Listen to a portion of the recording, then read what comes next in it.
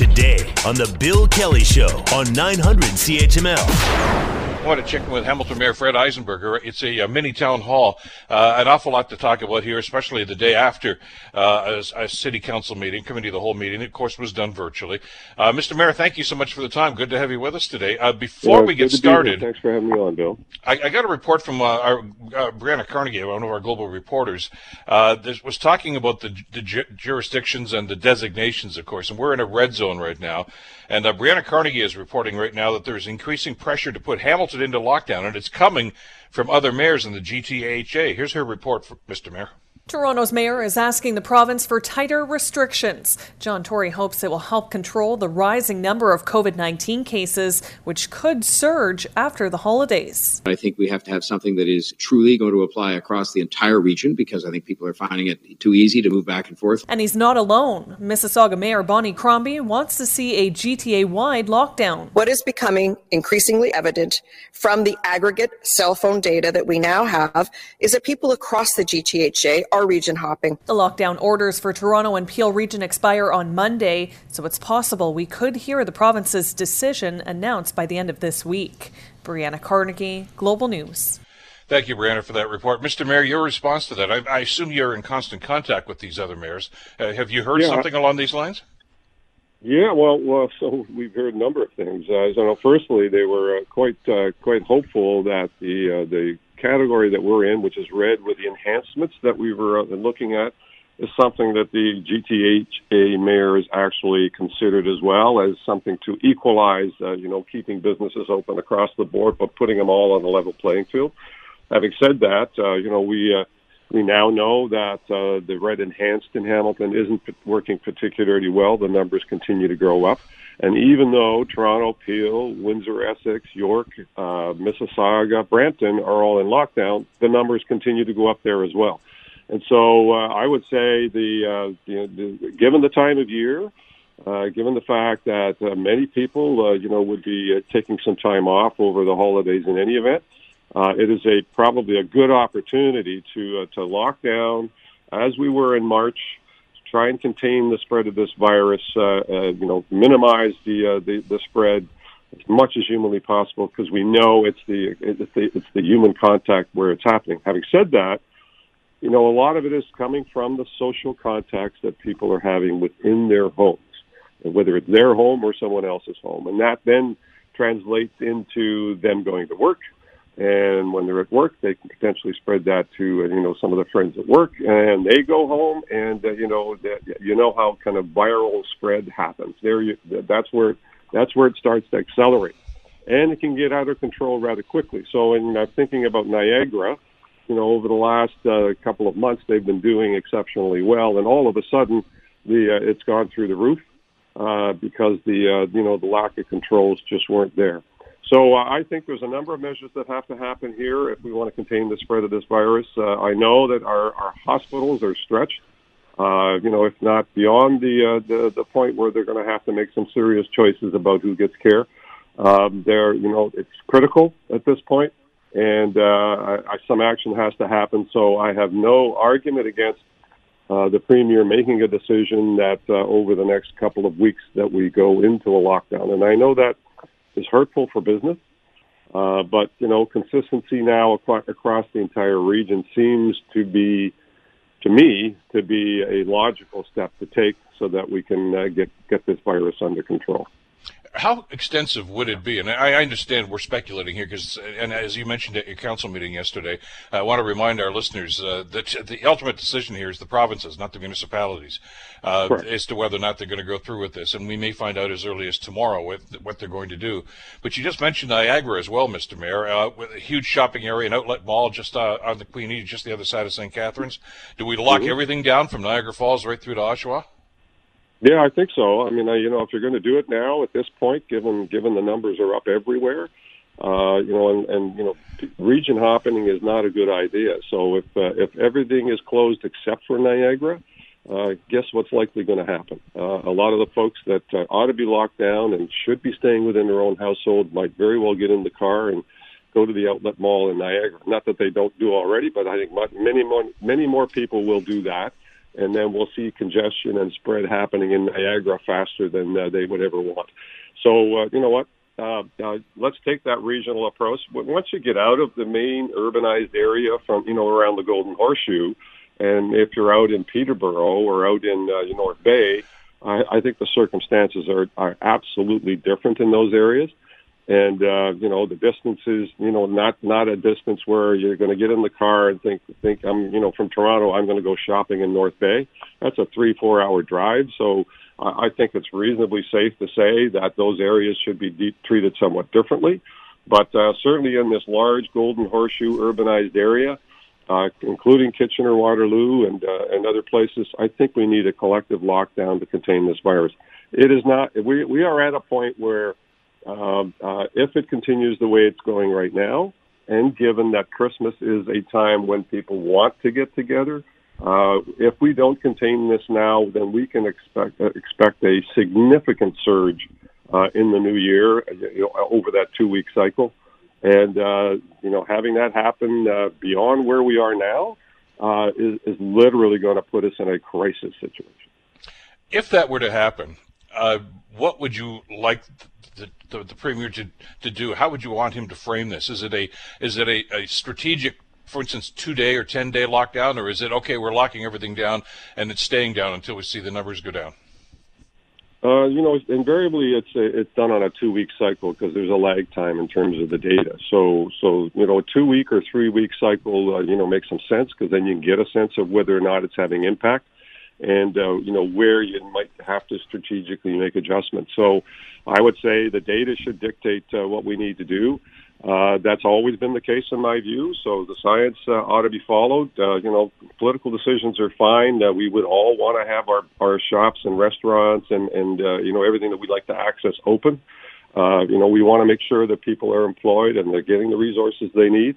But in the face of this pandemic, in the face of this virus, clearly there have to be scientific, data-oriented decisions made that determines whether or not we ought to continue a lockdown or whether or not we can start gradually opening up as we were doing, after March, April, and May. And, if we're getting a better handle on this and the numbers are going down and people are adhering to the restrictive measures a lot better than currently, that we don't see evidence of that happening to a degree now that is necessary, then you can start looking at maybe relaxing some of these regulations. But until then, I would say to the Premier, follow the data, follow the science that medical officers of health are well-versed in terms of how quickly this can get out of control. And are we on the verge of that? And if we are, let's take steps to prevent that, because more people are dying. And you know what? Grace Villa is one example of that, where somehow the virus gets into the building. And the moment it happens, it is, random spread throughout the entirety of the building. And numerous people have died as a result, not from old age, but as a result of contracting this virus. And so the harm and the concern is significant, and certainly no one should condone the notion of, well, let's just keep everything open and, we'll just accept the numbers of people that are going to die. That's unacceptable in my view, and I don't think anyone should be making that kind of a decision. So let's look at the data, follow the science, and make sure that we act accordingly.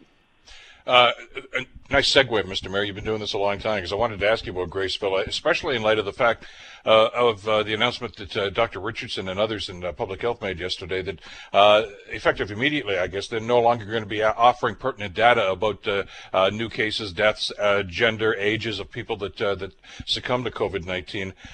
That's critical information now. On a point of clarification, will public health certainly will still have that data? Will you as elected officials have that data? Is this they just don't want to make this public? That's it. No, I think we're still going to know that there are deaths. I think what they indicated was that they weren't going to get too specific in terms of who, where, what, and when. And so, clearly the numbers continue to go up, and we're still going to know that people are dying, and we're still going to know the numbers of people that are passing away as a result. But the specifics that we've shared previously. Because the numbers are going up now every day now, and how far do you go with providing the kind of specifics around where it's happening and which individuals, in fact, are passing away as a result. So I need to get more detail from our medical officer of health in terms of that change. That they informed us about that as well yesterday. And I certainly would adhere to the notion that we need to know the numbers of people that are succumbing to this virus.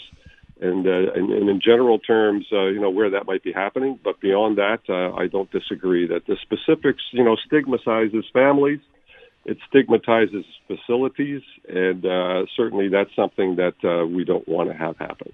But at the other side of that coin, though, is those facilities that are falling behind should be identified. I mean, obviously, you need that information to make a determination as to where that it should be focused. Whether it's going to be there, or Grace Villa, or any other, because we've had outbreaks in other facilities too. I know some people are very concerned about that. That information should be forthcoming, and we should also mention that Dr. Richardson did say that part of the reason for that is they just don't have enough staff to keep up with what's going on here now, and we all knew that was going to happen as these numbers started to rise. Speaking of public health is no different than the hospitals or the general population. I mean, we've got an army of people working on this, but they're also getting sick, and we have to manage the amount of people. And you can't train up people to do this work in a couple of weeks. It takes many years of talent and skill to do all of that kind of important data analysis work. And so, we do have to manage the workload that we're experiencing and focus on the most critical areas. And the most critical areas are contract tracing right now so that we can contain this virus. So offloading folks that might be, looking at aggregating data that may be useful but not critical, and putting them into areas that are critical, which is contract tracing, so we can contain the spread. There's some logic to that, and I don't disagree with the doctor in terms of her approach. Got about a minute left here. I also want to touch on something else that Dr. Richardson mentioned yesterday at the council meeting that I think bears repeating. There were a number of your colleagues were asking, when the vaccination is going to start, and we're told that it could be as early as next week for frontline workers and those in the healthcare field. And then there's, as you've articulated, Mr. Mayor, there's a priority list of frontline workers, healthcare workers, people of that nature, people with pre-existing conditions, et cetera, et cetera. But Dr. Richardson, I think, was quite clear in suggesting that the mass inoculations for the rest of the population as they work their way down, she suggested it would be Q4, which basically means after Labor Day.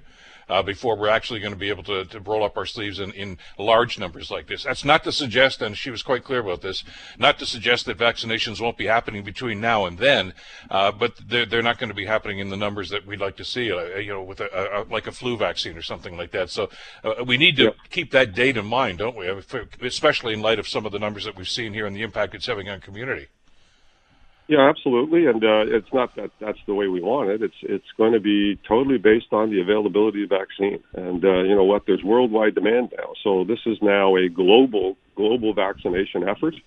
I think the expectation that in a couple of months we'll have the entire globe vaccinated is not realistic. And so, realistically, we need a vaccine that is a bit more portable than the current vaccine that's out there that needs to be stored at minus 75, and people need to go to that location to get the vaccine. The moment there's a number of vaccines that are in the queue. Moderna is one of them that we anticipate will get approval soonish.